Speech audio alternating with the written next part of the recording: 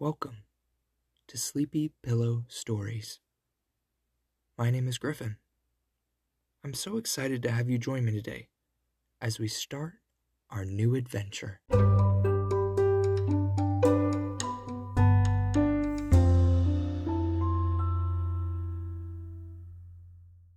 Before we get started with our story tonight, I would love for you to get nice and comfortable in your bed. So, wrap yourself in your warm sheets. Turn off any electronics. Snuggle up to your pillow or favorite stuffed animal and take a nice, big breath in with me.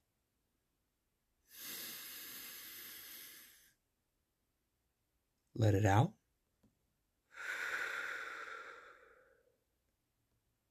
One more time. Let out all your worries from today.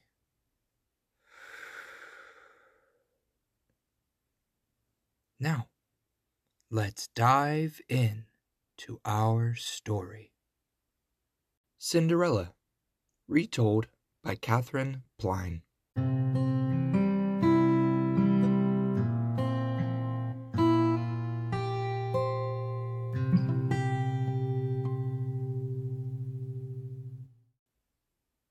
There was once a girl named Ella, who was so gentle and beautiful that everyone she knew loved her, except those who should have loved her best, and those were her stepmother and her stepsisters. Her own mother had died while she was quite young, and then her father had married again. This new wife had 2 daughters of her own, and she wished them to have everything, and Ella to have nothing. The stepmother dressed her own children in fine clothes, and they sat about and did nothing all day. But Cinderella worked in the kitchen and had nothing but rags to wear, and because she often sat so close to the ashes to warm herself, her sisters called her Cinderella. Now the king and queen of that country had only one son, and they were very anxious for him to marry. But he had never seen anyone whom he had wished to have for a bride. At last, they determined to give a great ball, and to ask to it all the fairest ladies in the land. They hoped that among them, the prince might see someone whom he would choose. All the grand people of the city were invited, and Cinderella's stepmother and her stepsisters were asked with all the rest. The stepsisters were very much excited over it. They both were so handsome that they hoped one of them might be chosen by the prince. They often watched from the windows to see him riding by, and he was so happy and gallant that anyone might have been glad to marry him. All sorts of fine things were brought for the sisters to wear: satins and velvets and laces and jewels, feathers for their hair, and glittering fans for them to carry. And the stepmother's dress was no less fine than theirs. Cinderella sighed and sighed. "I wish I might go to the ball too, and see that handsome prince, and all the lovely ladies," she said. "You?" cried the sisters, laughing. "A pretty sight you would be at the ball, with your rags and your sooty hands." "Go and scour your pots and pans," cried the stepmother. "That is all you are fit for, you cinder wench." So Cinderella went back to work, but as she scrubbed and rubbed, the tears ran down her cheeks so fast she could hardly see. The night of the ball, the sisters dressed themselves in all their finery and came into the kitchen to show themselves to Cinderella. They hoped to make her envious. They swept up and down the room, and spread their gowns and smiled and ogled while Cinderella admired them. After they tired of her admiration, they and the stepmother stepped into a fine coach and happily rolled to the ball. But Cinderella sat in a corner by the fire and wept and wept. Suddenly, as she wept, a little old woman in a high pointed hat and buckled shoes appeared in the kitchen, and where she came from, no one could have told. Her eyes shone and twinkled like two stars, and she carried a wand in her hand. "Why are you so sad, my child?" she asked. "And why do you weep so bitterly?" Cinderella looked at her with wonder. "I am weeping," she said, "because my sisters have gone to the ball without me, and because I wish to go too."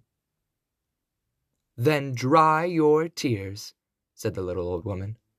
"I am your fairy godmother, and if you are a good girl and do exactly as I say, there is nothing you can wish for that you shall not have. Run to the garden and fetch me a pumpkin, and let me see the mousetrap. If there are 6 fine fat mice in it, then they will be of use." Cinderella got out the mousetrap as she was told, and there were exactly 6 mice in it. She also hurried out to the garden and fetched the biggest, roundest pumpkin she could find. "That is well," said the godmother. "And now the rat trap." Cinderella brought the trap, and there was a rat in it. "And now," said the godmother, "we are ready to begin." She touched the pumpkin with her wand, and at once it turned into a magnificent golden coach, lined throughout with pale yellow satin. She touched the mice, and they became 6 handsome, sleek, gray horses to draw the coach. She touched the rat with her wand, and he turned into a coachman, in a livery of scarlet and gold lace. He mounted to the box of the coach, and gathered up the reins, and sat there whip in hand, waiting. "Footmen, footmen!" cried the godmother impatiently. "Where shall we get them?" Her sharp eyes glanced this way and that, and presently, in the crack of the wall, she spied 2 lizards. "The very thing," she said. A touch of her wand, and they were changed to the footmen with powdered wigs and cocked hats. They sprang up and took their places behind the coach. "And now," said the fairy, "all is ready, and no one has a finer coach in which to go to a ball. Do you not agree with me?" "But, godmother, my rags. I could not go to the ball in rags, no matter how fine my coach," cried Cinderella. "Wait a bit. I have not done yet." The godmother touched Cinderella's rags with her wand, and at once they were changed to a gown of white satin, embroidered with pearls. There were diamonds in her hair, and her clumsy shoes were changed to glass slippers that exactly fit her little feet. Cinderella wondered, and her heart was filled with joy. The satin gleamed about her like moonshine, and the diamonds shone as bright as the tears she had shed. "Now, my child, you can go to the ball," said the godmother. "But remember this, my fairy charm can only last till 12 o'clock. At the last stroke of 12, these fine clothes will change into rags. The coach will again become a pumpkin, the horses mice, and the coachman and footmen a rat and lizards, as they were before. So by 12, you must be home again." Cinderella promised to obey, and then she stepped into the coach and rolled away to the ball. When she reached the palace, the music was sounding, and the prince was about to choose a partner for the dance. All the ladies waited anxiously. Each hoped she would be the one to be chosen. Many beauties were there, and it was hard to say which was the loveliest. But when Cinderella entered the room, no one had eyes for anyone but her. She was far fairer than the fairest, as the crescent moon is lovelier than the stars. The prince came to her and took her by the hand. "You shall be my partner in the dance," he said, "for never have I seen anyone as fair as you." From then on, the prince would dance with no one but Cinderella, and no one would wonder nor blame him, for she was so beautiful that his heart melted at the sight of her. The prince begged her to tell him her name, and whence she came, but she would not. And when the castle clock struck the 12:15, she managed to slip away from him and run out to her coach.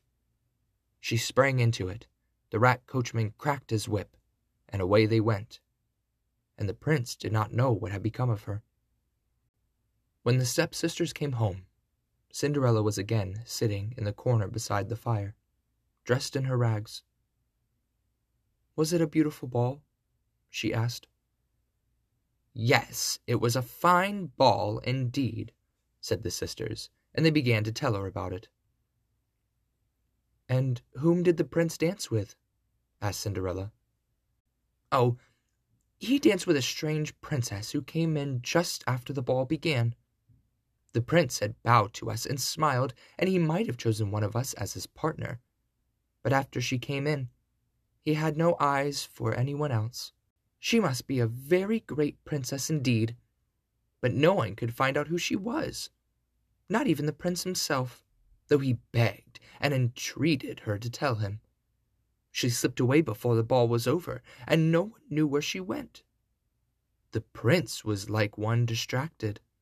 Tomorrow night another ball is to be given, for the prince hopes the princess may come again, and that he may find out who she is." Cinderella sighed. "Oh, my dear sisters, let me go out with you tomorrow, I beg of you. One of your old dresses would do for me to wear." But the sisters laughed and jeered. "You cinder wench," they cried. "No, no, the kitchen is the place for you. We would die of shame if any of those fine folks saw you." Then they bade her unfasten their dresses and help them to bed.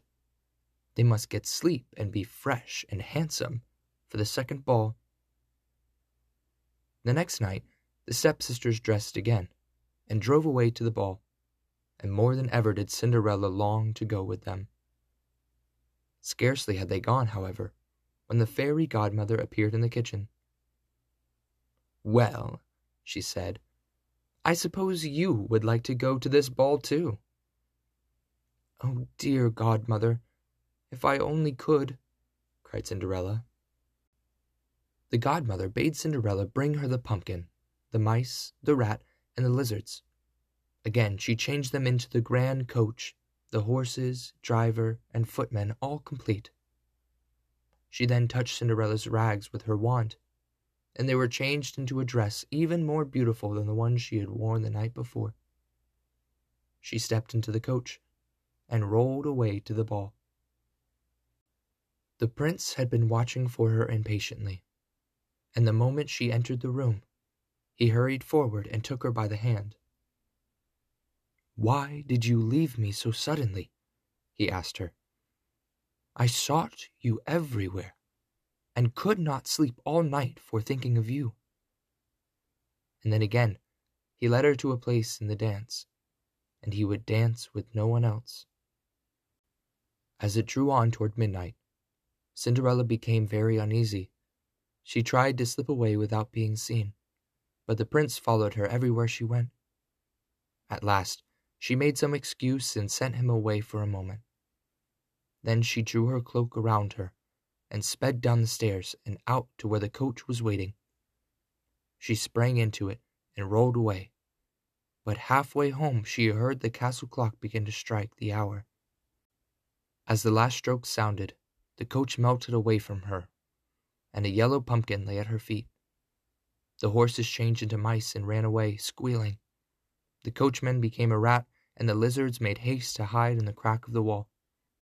Cinderella in her rags had barely time to run back to the kitchen and take her place beside the fire before the door opened and her stepsisters swept into the room.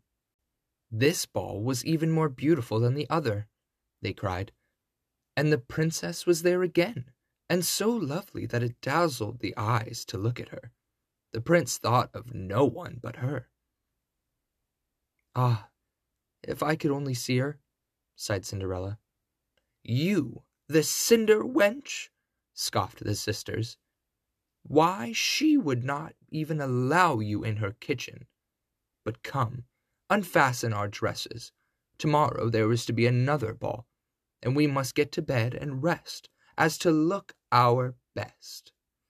So Cinderella helped her sisters to undress, and all the while she did so, they could talk of nothing but the unknown princess, of how beautiful she was, and of how much the prince had admired her. The next night, Cinderella helped to dress her sisters and make them ready for the ball. They rolled away in their coach, and then Cinderella waited impatiently for her godmother to come. It was not long before the old fairy appeared. "Well," she said, "and do you wish to go to this ball also?"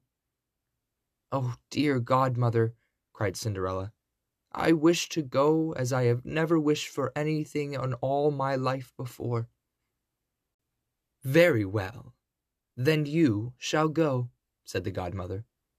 "But do not forget, you must leave before the clock strikes 12, or your fine clothes will be turned to rags before them all, and your sisters will know you as the cinder wench." Cinderella promised, and the godmother then touched her with her wand, and the rags were turned into a dress even more magnificent than before.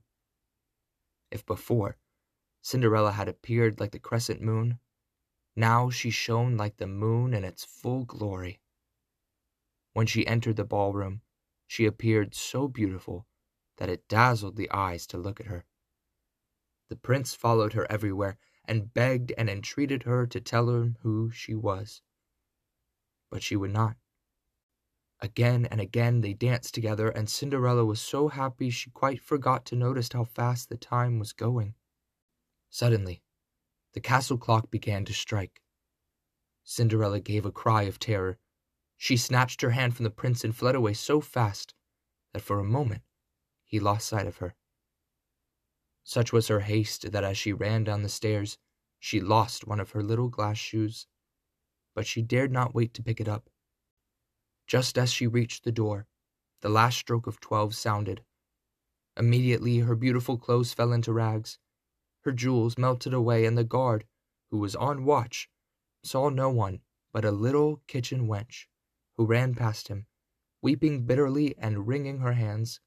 Cinderella ran all the way home, and she scarcely had time to take her place beside the fire before her sisters swept into the room. "What? Crying?" they said. "Why are you not content? You have a warm corner to sit in, and no need to bother your head about anything. But you should have seen the ball tonight. It was more wonderful than either of the others. And as for the princess, she was so beautiful that there never was anything like it. The prince never looked at anyone else, but she went away as before, and no one knows where she went. However, the prince picked up one of her slippers on the stairs, and he may find her by that." The next day, the prince sent out a proclamation far and wide that he had found a glass slipper, and whomever could wear that slipper should be his bride. He hoped in this way to find the lovely princess, who had 3 times escaped him. The slipper was sent around from one house to another, and every lady was eager to try it on. All hoped to be able to wear it, but it fitted none of them. Some feet were too long, and some too broad, some too fat, and some too thin. At last the messenger came to the house where Cinderella and her stepsisters lived. The stepsisters could hardly wait to try the slipper on. Each was sure that she could wear it, and they began to quarrel as to who would try it on first. At last it was given to the eldest sister. She sat down and tried to put it on her foot, but she could not. The toes went in easily enough, but her heel would not go down into it. Then the second sister tried it, but that was even worse, for she could not even get her toes into it. The stepmother stood by, begging and urging them to try again. But the messenger shook his head. "No, no," he said, "neither of those two is the right one. But is there no one else in this house who could try it on?" No, there was no one except the little kitchen maid, and it was not worth while for her to try it. If the sisters could not wear it, she certainly could not. Nevertheless, the messenger said he must see her. His orders were that everyone in the city should try it on. Very reluctantly, the stepmother sent for Cinderella. She came at once, and so modest and lovely were her looks that the messenger wondered that she should be a kitchen wench. She sat down and took the slipper from the messenger and put it on, and it fit exactly. Then she drew the other slipper out from beneath her rags and put it upon her other foot, and at once the messenger knew she must be the one the prince had been seeking. He kneeled before her and said, "You are my mistress, for you are the one the prince has chosen for his bride." The stepmother and the stepsisters were ready to burst with rage and envy. They could not believe their eyes, and would have sent Cinderella back to the kitchen with harsh words and blows, but this the messenger would not allow. Cinderella was taken away to the palace, and dressed as a princess should be. And when the prince saw her again in all her beauty, he was filled with love and joy. Soon after they were married, and though the stepsisters were invited to the wedding, they were ashamed to come because their faces were so swollen with weeping. As for the stepmother, she was quite ill with rage and spite. But the prince and Cinderella lived happy together forever after.